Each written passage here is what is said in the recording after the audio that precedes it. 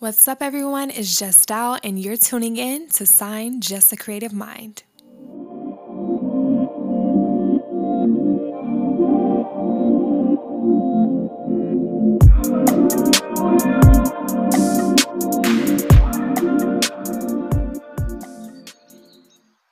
Dose number 5, Preparation for Elevation. Hey there. Welcome back to your next dose of dope. By now, you have probably thought about your entire life, including the fears that present themselves, the habits that you've picked up along the journey, the people you associate yourself with, and probably even considered the decisions you've made. Which, if you have, you're right on target for where we're going next. If you haven't, that's perfectly fine because your time will come. Now, let's dive into my life a little bit more.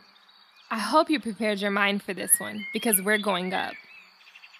In the process and transition of elevation, it requires you to shed more of those old ways and adopt new habits that will help you to elevate substantially.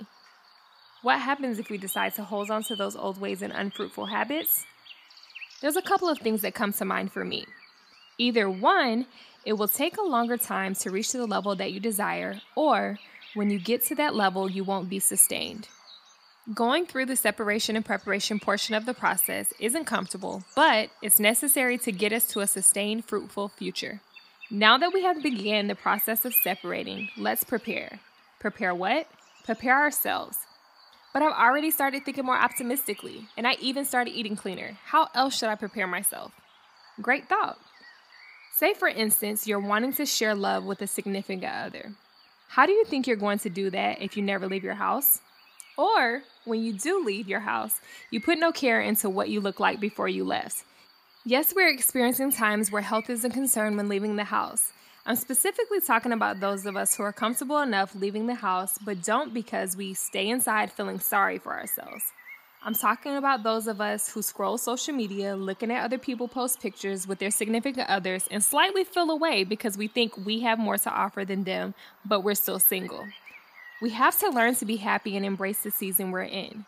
Whether we're single, married, separated, or divorced, there's something that we need to learn and take away from being in that season. How do we expect to go to the next level when we haven't mastered all that comes along with the level we're on? We want to be entrepreneurs, but we don't know what skill sets we possess, nor have we written out a plan to execute. We have to get in position and prepare for what it is we are believing to manifest in our life. With greatness comes great responsibility. Are we ready?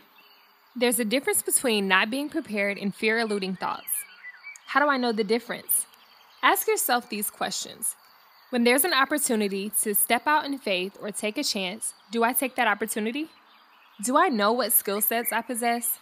Have I written a foundational blueprint for my ideas? Have I put myself in atmospheres that are fused with opportunities? Am I open to growth? If you answered yes, then I want you to repeat after me. I will no longer allow the fear of failure, fear of the unknown, doubt, insecurity, and lack keep me from living life in purpose, with purpose, on purpose.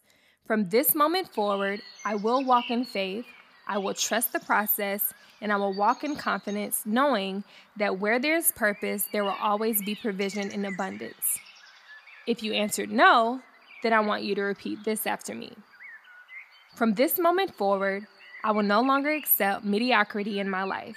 I am ambitious, driven, motivated, and teachable. I have everything that I need on the inside to bring my ideas to fruition. I will meet the right people at the right time with the right mind to help bring my vision to life. I know. These questions cause us to see ourselves, and sometimes we can use growth in these areas, but that's completely okay. You know why? Because I'll be here to help coach and motivate you along the way. Now, repeat this last thing with me. I will fulfill my given purpose wholly and joyfully. I've got this.